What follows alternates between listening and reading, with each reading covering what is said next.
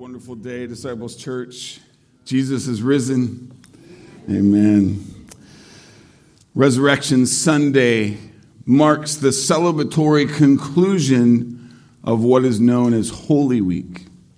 Holy Week is what we refer to as the most important week of human history. It is the remembrance of the last week of Jesus' life before his sacrificial death and mighty resurrection. The gospel is the life, the death, and the resurrection of Jesus Christ. Paul said this in 1 Corinthians 15, 3-4, "For I delivered to you as of first importance what I also received, that Christ died for our sins in accordance with the Scriptures, that he was buried, that he was raised on the third day in accordance with the Scriptures." Jesus Christ died for our sins. That was Friday. And was raised from the dead on Sunday. All in accordance with what the Holy Scriptures said would happen. In other words, just as God promised it would happen. Amen? God's prophet of old, Isaiah, records early in his book, 500 plus years before Jesus even took on flesh, that the Messiah's life would begin with a great miracle. He prophesied that he would be born of a virgin, truly a great miracle, supernatural work of God, and that his life would end with a great miracle, that he would resurrect from the grave. And that prophecy fully made true in the providence of God. Today, church, we celebrate the great miracle that Jesus resurrected from the grave. And I'm so happy to be here with you all to celebrate this with you on this great day of our Lord. Grab your Bibles with me this morning and turn with me to the letter of 1 John. You'll find that in the New Testament towards the very back of your Bible. If you're just becoming familiar with Holy Scripture, you'll find it after 2 Peter and just before Jude and Revelation. So right towards the very, very back. As a church, we are enjoying our sermon series through the letters of John, and we currently find ourselves in the middle of chapter 4, just in time for Holy Week. Why do I say that? Because here in chapter 4, verse 9 and 10, John gives us such a beautiful synopsis of the gospel of our Lord, what I'm referring to this week as the gospel of love. Listen to it with me, and I think you'll see why. 1 John chapter 4, 9-10. "In this, the love of God was made manifest among us, that God sent his only Son into the world, so that we might live through him. In this is love. Not that we have loved God, but that he loved us and sent his Son to be the propitiation for our sins." God did not just profess his love to us, but he demonstrated it in the most amazing way. God's love is made manifest in the sinless life, the sacrificial death, and the victorious resurrection of Jesus. We can only know God's love because he first loved us. And praise God that he did.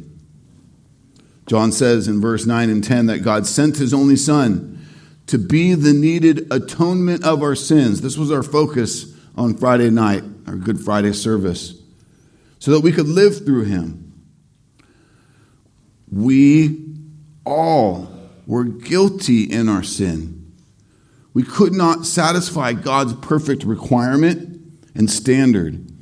But only Jesus, who is without sin, was able to do this. And the good news is that he did.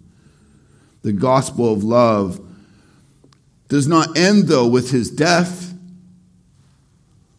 Jesus had to resurrect from the grave so that we could be resurrected from being dead in sin, so that we could live through him. That's that part of this passage in our real intimate focus on these two verses last Palm Sunday, last Good Friday, and today Resurrection Sunday. I want to really pull out this idea that we might live through him as John states here. We can only live through him, church, because Jesus lives. Christ is risen. And if he didn't rise, we would have no hope of salvation or resurrection ourselves. We would have no hope for new life. Church, because he lives, we can live through him. This brings us to ask and answer an important question this morning. Why does the resurrection really matter? And Scripture gives us a lot of solid and wonderful and needed answers to this question. I want to highlight some of those for you this morning. Why does the resurrection matter? The first answer is our hope for resurrection is absolutely dependent on the resurrection of Jesus. We would have no hope for new life if Jesus didn't resurrect from the grave after paying for our sins. Paul says it this way in 1 Corinthians 15, 17 through 19. If Christ had not been raised, your faith is futile, and you are still in your sins. Then those also who have fallen asleep in Christ have perished. If in Christ we have hope in this life only, we are of all people most to be pitied. If we don't have hope for resurrection, then the hope one might have in Jesus for this life only means that we are to be pitied. Why? Because this life is incredibly short compared to eternity to come. If our faith in Christ is only for the benefit of this life and not the next, then we are to be of all people most pitied. Understand with me this morning that the very foundation and fundamental idea of hope is that it is resting on someone or something to deliver in the future. That's the basis of hope, something to come. And because Jesus took on all our sin and satisfied God's wrath due sin and rose victoriously from the grave on the third day, we have great hope. Peter says we have living hope, that we too will rise and reign with him forever. Amen? Listen to Peter's words in 1 Peter 1:3. He says, "Blessed be the God and Father of our Lord Jesus Christ. According to his great mercy, he has caused us to be born again to a living hope through the resurrection of Jesus Christ from the dead." Peter says, according to his great mercy, God's great mercy, he causes us to be born again. God acted. God showed up in the most profound way. God the Father sent his only Son to come and to save us. What it doesn't say is that we're saved according to our own merit or decision. Our salvation is not the result of a wise choice to accept God's offer for new life. Our salvation is not the result of our good works to earn that favor in God unto new life. God caused us to be born again. The Bible is clear that our salvation is the work of God alone, so that we have nothing to boast in but him. Scripture says again and again that salvation belongs to the Lord. Our salvation from sin is according to the mercy or the grace of God alone. Not according to anything we offer, anything we might contribute, anything we might do or say or earn. No, according to his mercy alone. Peter is saying God is due all praise and blessing. And because of his great mercy, which caused his elect to be born again, we are spiritually born unto new life in Christ. We are spiritually made alive. Why? So that we too can be resurrected so that we too can know new life, spiritual life with God now and forever. John says in our verse, 1 John 4:9, so that we might live through him. In this, the love of God was made manifest among us, that God sent his only Son into the world so that we might live through him. Is your life, Christian, one lived through Christ? The hope we have is for resurrection, for victory. It's not a hope that is empty or fleeting or vain. It is genuine. It is rock solid. It's not hope built on a baseless superstition. It's not contrived in the hearts of finite men. Why? Because it is built on the finished work of Christ on the cross, and it is revealed in the resurrection of Jesus. Peter says it is living hope because Christ is living. Hear it again, 1 Peter 1:3, blessed be the God and Father of our Lord Jesus Christ. According to his great mercy, he has caused us to be born again to a living hope through the resurrection of Jesus Christ from the dead.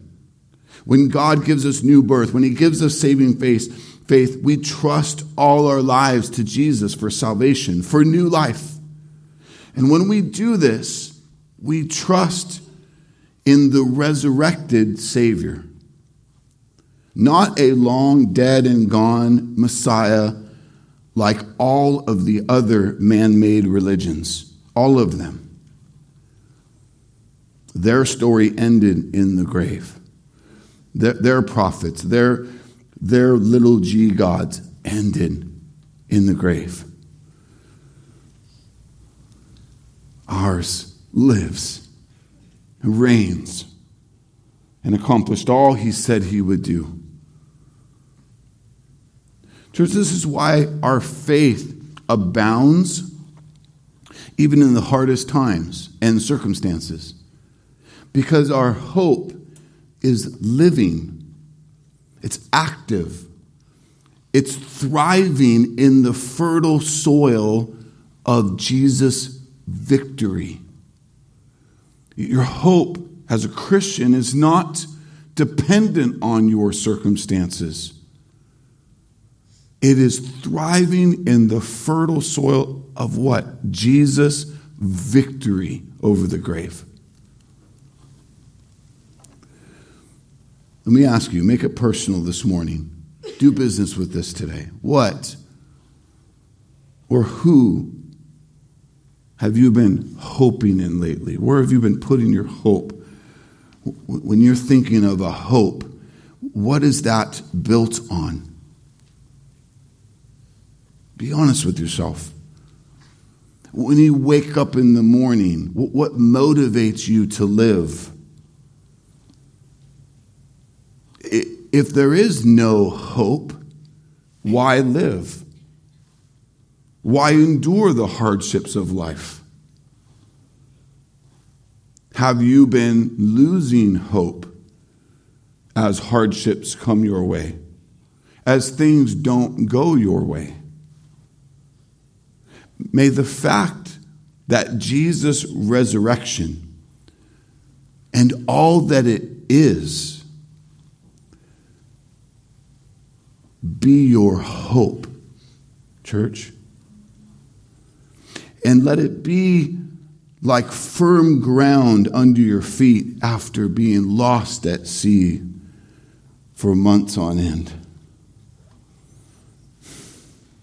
Let it move in you true faith to press on, to win the prize, not looking back, to trust in Jesus, to walk by faith when the circumstances are not going well. Your faith goes to work. Your hope continues. Because Christ's victory is not to be determined, right? It's done. It's finished. It's proclaimed. It's endorsed. He lives, and so I can face tomorrow. That great lyric from that great old hymn. Because he lives, I can face tomorrow.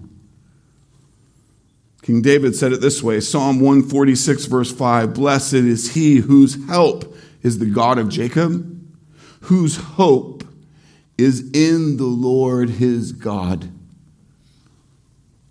Church, Christian, we hope in Jesus, our Lord and Savior.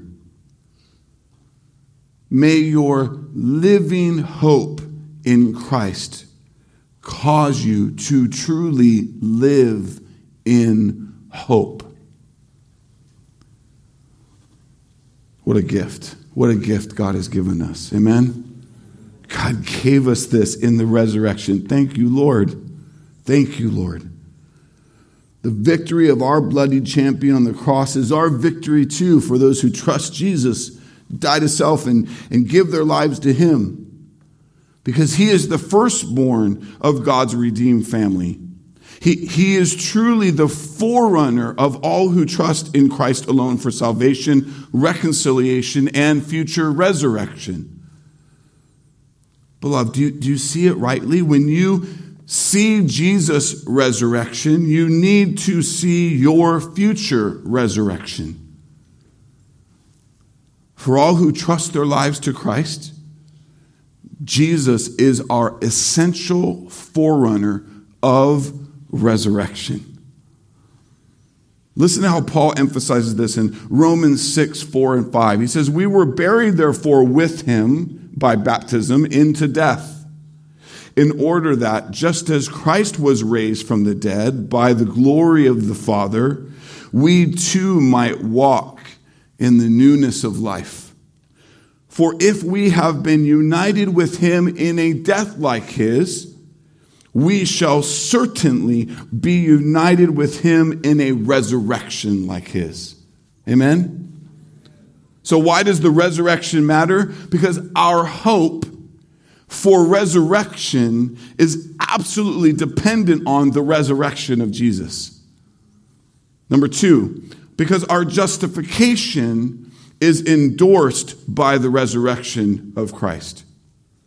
The Word of Truth Catechism defines justification this way.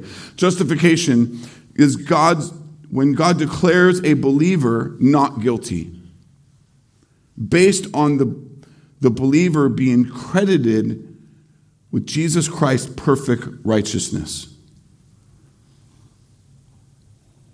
Listen to Paul's words in Romans 4, 23 through 25. But the words, it was counted to him, were not written for his sake alone, but for ours also. It will be counted to us who believe in him who raised from the dead Jesus our Lord, who was delivered up for our trespasses and raised for our justification. This verse clarifies that by raising Jesus from the dead, God approved the work of Christ on the cross for our sins. He declares the Son's work complete. It is God's stamp of affirmation that the penalty for sin was fully paid on our behalf, and no guilt remains. In other words, Jesus' resurrection gave final proof that he indeed did earn our justification. The late great pastor, theologian Jonathan Edwards states this point this way: For if Christ were not risen, it would be evidence that God was not yet satisfied for our sins. Now the resurrection is God's declaring his satisfaction. He thereby declared that it was enough. Christ was thereby released from his work. Christ, as he was mediator, is thereby justified. When you are tempted, Christian, to wonder if what Jesus did on your behalf was enough, is it really enough? Is there something more I could do? Beloved, it is enough. It is enough because Jesus' atonement for our sin was finished on the cross. He didn't say, be back tomorrow. Finish this later. He said, it is finished. And God does not lie.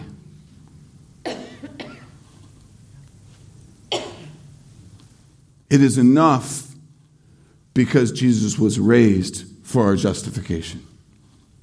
Christian, you do not have to wonder if you are justified before the holy God. Jesus did all that was required, and his resurrection endorses this in the most amazing way. Do not play that fleshly game where you second guess your standing with God. Don't play that game. That's a game of deception from the deceiver. That's a game of your flesh.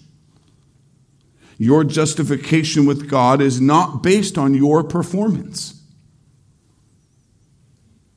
or your ability to toe the line. It is not based on you in any way. It is based on Christ alone. It is based on his finished work on the cross, on his victorious resurrection from the grave. Church, this is why we gather on Sunday every week for corporate worship. Because every Sunday, when we gather, we celebrate the risen Savior, our victorious King. Every week. That's why we gather on Sunday. Every week, the soul of every born-again Christian says, Sunday's coming. Every week. We can't wait for Sunday. To be with the blood-bought brethren, to sing in unison as a foretaste of what it will be to be in glory with the King, to grow in his holy word, to be reminded in the deepest parts of our soul of all that God is and is doing. We get to worship him. Why do we so look forward to corporate worship on Sundays in the local church every week?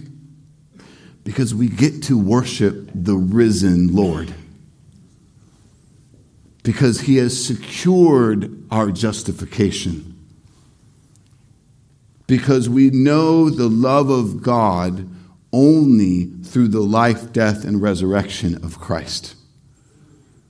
And knowing God, knowing him, knowing his love is the greatest thing in your entire life.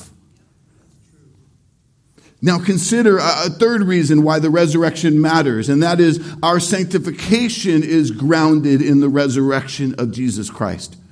Our hope for resurrection, our justification from sin, our sanctification is grounded in the resurrection of Christ.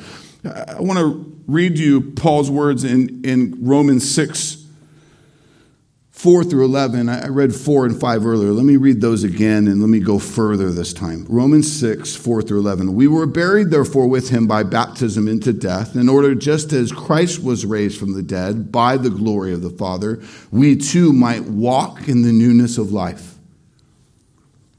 For if we have been united with him in a death like his, we shall certainly be united with him in a resurrection like his.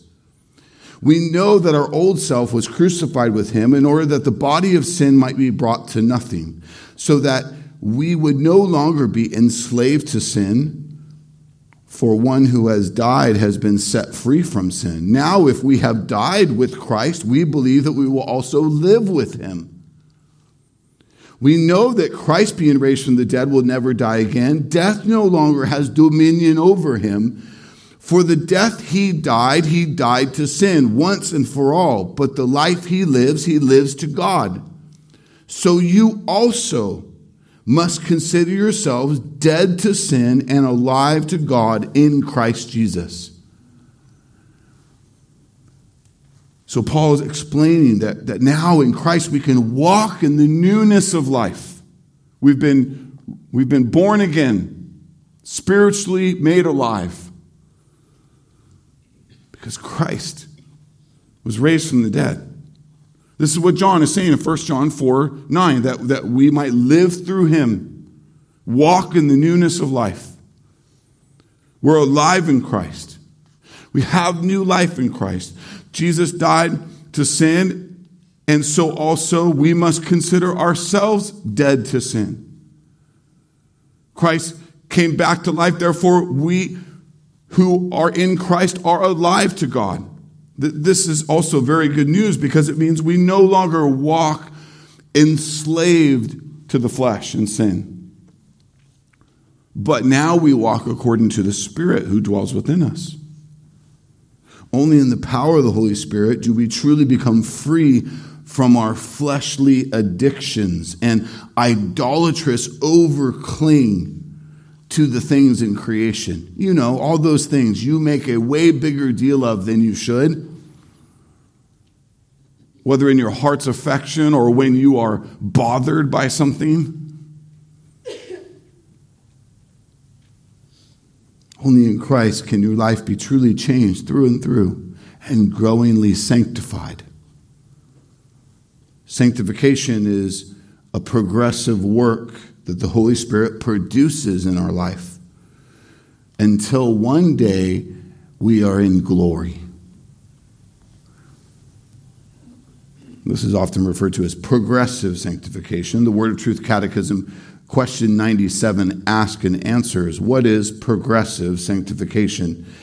Here's a simple answer. Progressive sanctification is growing in holiness through obedience to the lordship of Jesus and his word from a right heart.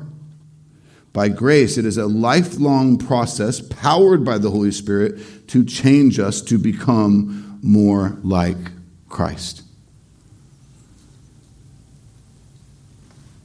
Paul speaks of this so well in Romans 8:4, saying that we who are alive in Christ walk or live no longer according to the flesh, but according to the Spirit. Hear that. Romans 8:5-6. He continues, for those who live according to the flesh set their minds on the things of the flesh. That was our old self, the old man. But those who live according to the Spirit set their minds on the things of the Spirit. For to set the mind on the flesh is death, but to set the mind on the Spirit is life and peace.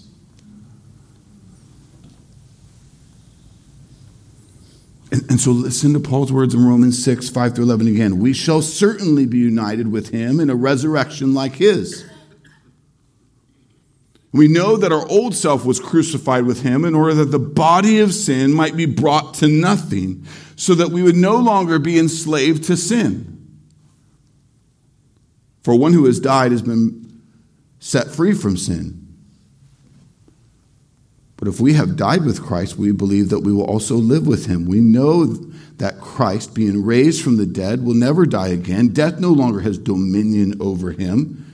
For the death he died to sin once and for all. But the life he lives to God. You also must consider yourselves dead to sin and alive to God in Christ. This is truly great news.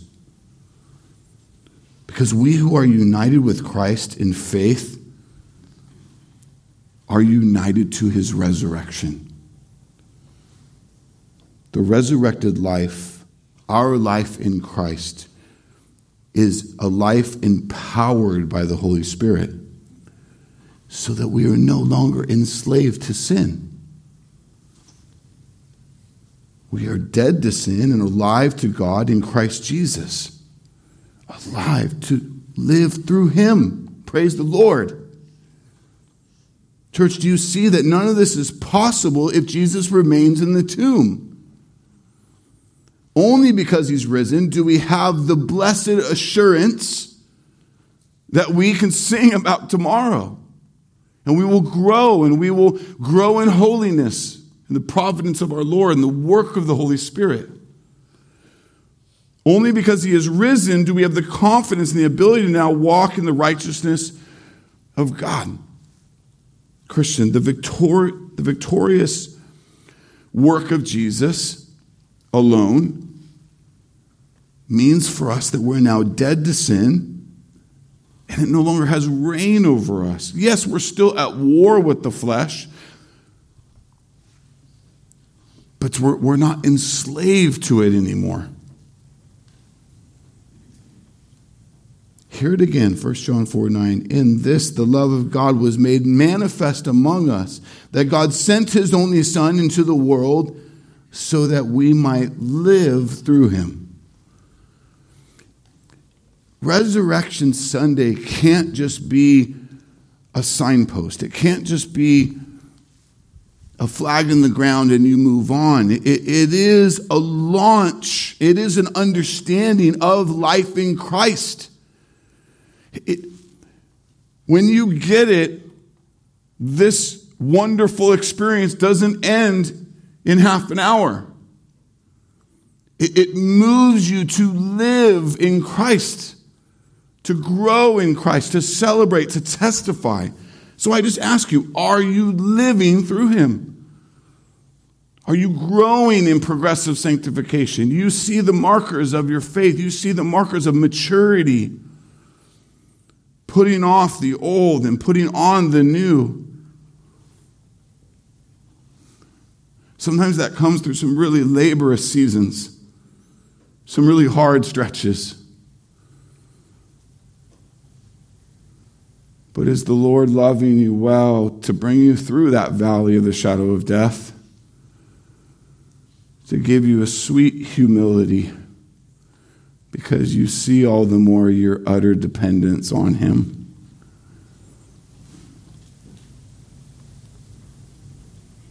This is a great gift of God that we can live through him, grow through him, love through him. Now, for some of you, the reality is you have found a way to compartmentalize your so-called faith in Jesus. And if we're really honest, if you're really honest, you like the idea of Jesus' death in your place for the sake of salvation, for the sake of getting out of hell forever. But you stop there. You stop with Friday.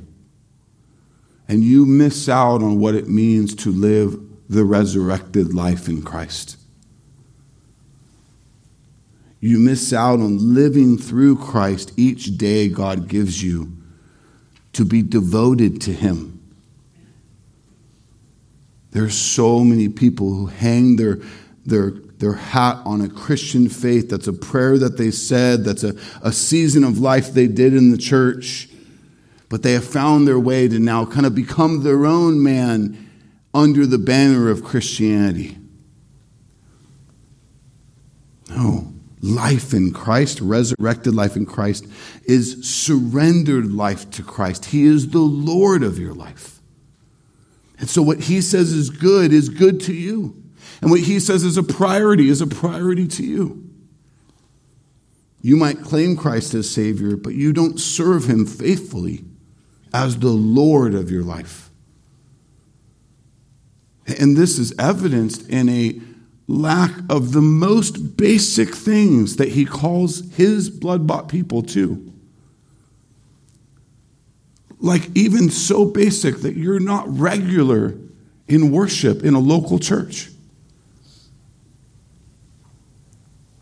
The person living the resurrected life does not avoid or find ways to be busy to avoid the weekly corporate gathering of the saints to worship the Lord and be edified in the Word. You're not doing simple things like a faithful study of God's Word or obeying the Word you're reading. Good things like inviting others who are mature in Christ to hold you accountable. To love you not the way you tell them to love you, but to love you the way Christ calls them to love you. To point you to him. To keep your affections centered on him. You're avoiding and not doing simple good things like fighting sin and practicing righteousness. These are good things that God has given the redeemed to do faithfully in our life in Christ, our new life in Christ. But again, maybe you're clinging to a time that you used to attend church and you feel like it's enough. Or a season where you were really devoted to serving God and you kind of feel like it was enough.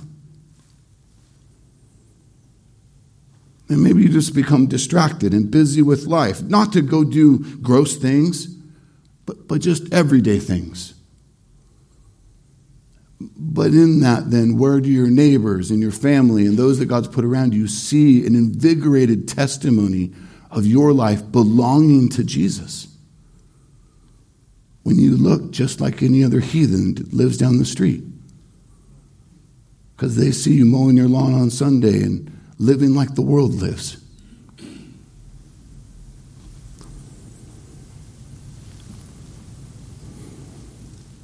Maybe for you, you've let hurts that have happened between you and the church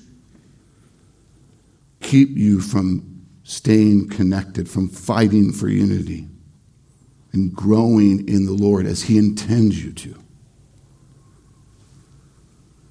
And if this is you, I want to say with all love, I'm so glad you're here today. So that the truth of God's word could go to work. It's my personal belief that when we sit under faithful teaching of God's word, we don't enter and leave the same. What that means is the idea of I want to go to church where I'm comfortable is attending a church that's not preaching the word.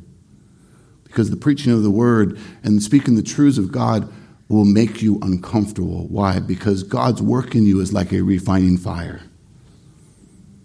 And it will stretch you.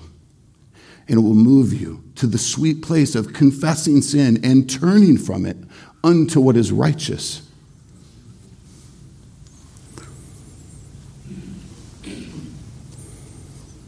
Do you see with me today that the life of one who is saved is a life of resurrection and sanctification? It is a life of radical devotion to God. And there's nothing casual or haphazard about it. When Jesus taught on what the Christian life looked like, He said, "Take up your cross and follow me." There's nothing casual or easy about that. To know Jesus is to be born again. It is resurrection from your fleshly ways, priorities, and wanderings. It is a commitment to live in Christ and to serve Christ all of the days God gives you until glory. To enjoy the good blessings of the church and the preaching of the word and the work of the Spirit to bring sanctification and witness and disciple making. For those whom God gives saving faith, we trust our entire lives to Jesus. Not just part of it. He reigns high over our life as our King, as our authority, as our greatest love. The person truly blood-bought into the family of God, to know the love of God, to know God, won't do things on the horizontal to compromise their relationship with the living God.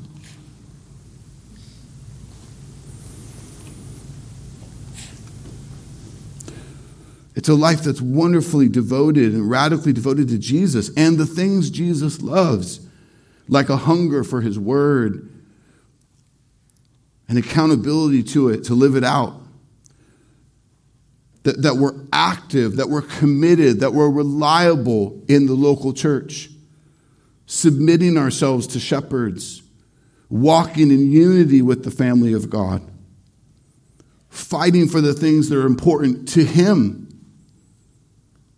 confessing sin along the way, and turning from it as we grow in sanctification and Christ-likeness. This is the difference, maybe said most plainly, between loving the Savior on Friday and loving the Lord who reigns and is alive on Sunday. As an appointed shepherd of Christ for His people, I plead with you to not beat around the bush with this life-changing truth today. So I want to ask you straight up, is Jesus your Savior and your Lord? If He is, your life will be one of resurrection. I did not say perfection. I said resurrection. Living through Christ will be a daily walk of repentance and trusting in Jesus alone. Now, for those of you who know Jesus as Savior and Lord, but you've drifted, you've found a season to be in disobedience, to live for yourself, to make secondary the things of God. You've maybe found a way to live for God on your own terms. I can think of no better day than for you to do business with God and confess these things as sin and to turn from them. To invite others in humbly to say, will you love me enough to walk with me? This is where I need to be. Help me get there. This is where I want to live and serve my Lord. Turn towards Him. Turn towards His church. Turn towards His word. And turn towards His way. Faithful, resurrected life that we live in Christ looks a lot different than the old man-made one. Today is the first day of the rest of your life. May it be for the glory of the Lord Jesus and the eternal good of all those that He would put in your path, starting with your spouse, your children, your family.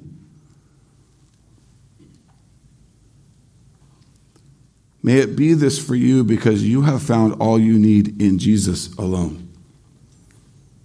Because He lives. God gave Jesus' perfect life to be tortured and murdered in your place so that you could be forgiven. And Jesus rose from the grave so that He could rise you to the newness of life.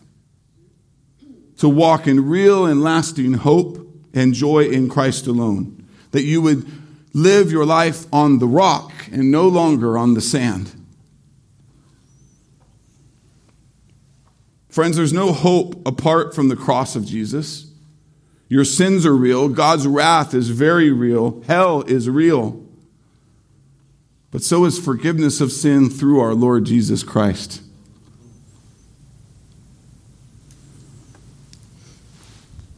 And so, consider with me Jesus' words Himself to a dear friend, Martha. Gospel of John, chapter 11, 25 through 26. Jesus said to her, I am the resurrection and the life.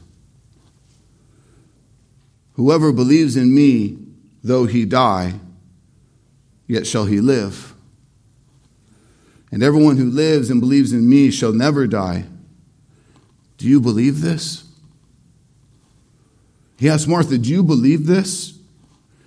He puts to her the most important question. Do you believe this? Meaning all that I've just said about who I am and what I'm able to do. I am the resurrection and the life. Believing in me means you will live the resurrected life. You believe this. It must become personal. It must capture you. All of it, not just part of it. It can't just captivate you. It has to capture you. You can't just be wooed by it. You can't just believe it in your head. You have to trust it with your life. He asked her, do you believe this? In other words, does she believe her life into Jesus, taking it off of whatever else she's rested it on, whatever else she's hoped in, whatever else she's been trying to live for or accomplish, and to put it all on Jesus? To trust her life to him. Is she willing to die to herself and live for Jesus because she understands there's no hope apart from life in Christ because of her sin? He is her only hope. He is the prize. And he is the one worthy of her entire life. Worthy of her worship and her devotion all of her days. And so I ask you today. Jesus says, I am the resurrection and the life. Do you believe this?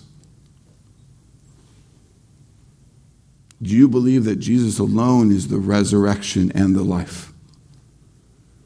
Do you believe that he is the Messiah who came down from heaven, the Son of God, the Savior of the world? Do you believe into him so that he is the Lord of your life?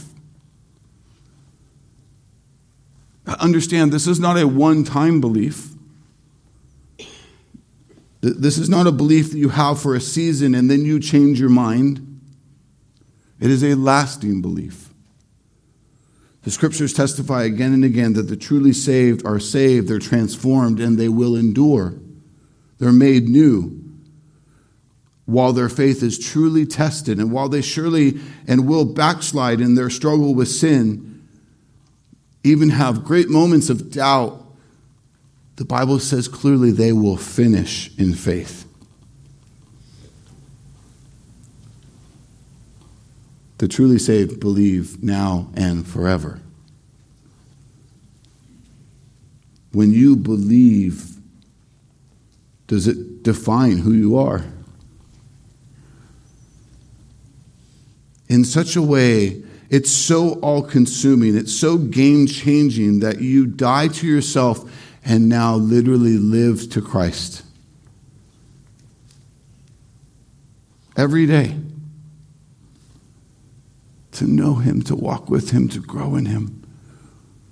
Oh, how sweet it is. How sweet it's going to be. Paul understood this so well, and he says it so well in Galatians 2:20. He says, I have been crucified with Christ. It is no longer I who live, but Christ who lives in me. In the life I now live in the flesh, I live by faith in the Son of God who loved me and gave himself for me. This is what it looks like to live through him. Hear it again. In this, the love of God was made manifest among us, that God sent his only Son into the world, so that we might live through him. And this is love, not that we have loved God, but that he loved us and sent his Son to be the propitiation for our sins. This is the gospel of love. If Jesus is not your Savior and your Lord, the Bible calls you to repent and believe in him for salvation. Trust in Jesus with your entire life. That means you die to yourself and you now live to him. That means when you look at the life, death, and resurrection of Christ, you need to realize that either Jesus died and suffered and rose for you, or you will die and suffer for eternity. This is the truth of the holy God's word. I pray that no one would leave here today Lord of their own life. Therefore still in sin and therefore still an enemy of God. Friends, there is no hope apart from the death and resurrection of Jesus. Your sins are real. God's wrath is real. Hell is real. But so is forgiveness of sin and the resurrection of Christ unto new life. What a wonderful thing God has done.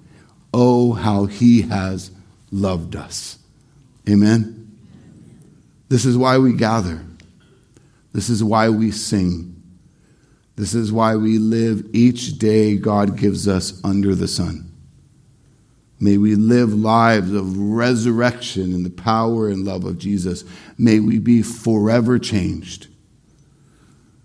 Stand with me as we prepare to respond to these truths with repentance and faith and worship and prayer and the testimony of the Lord's Supper.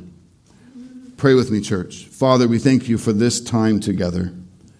We thank you for this special Sunday in the annual calendar to really focus on this marvelous conclusion to the last week of Jesus' life and then his death and his resurrection.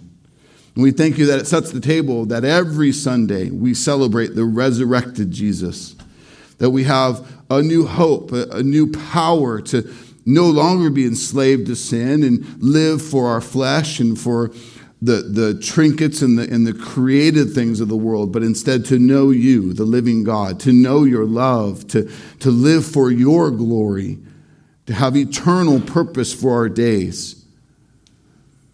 God, do your work in so many here and beyond on this day, as the gospel is preached not only here but around the world to save your people. We praise you, Lord. We thank you, Lord. We thank you for the blessed assurance you have given us in the resurrection of Jesus. We thank you for the testimony you've given us to share the gospel of Jesus until you call us home. Be worshiped and exalted. In Jesus' name we pray.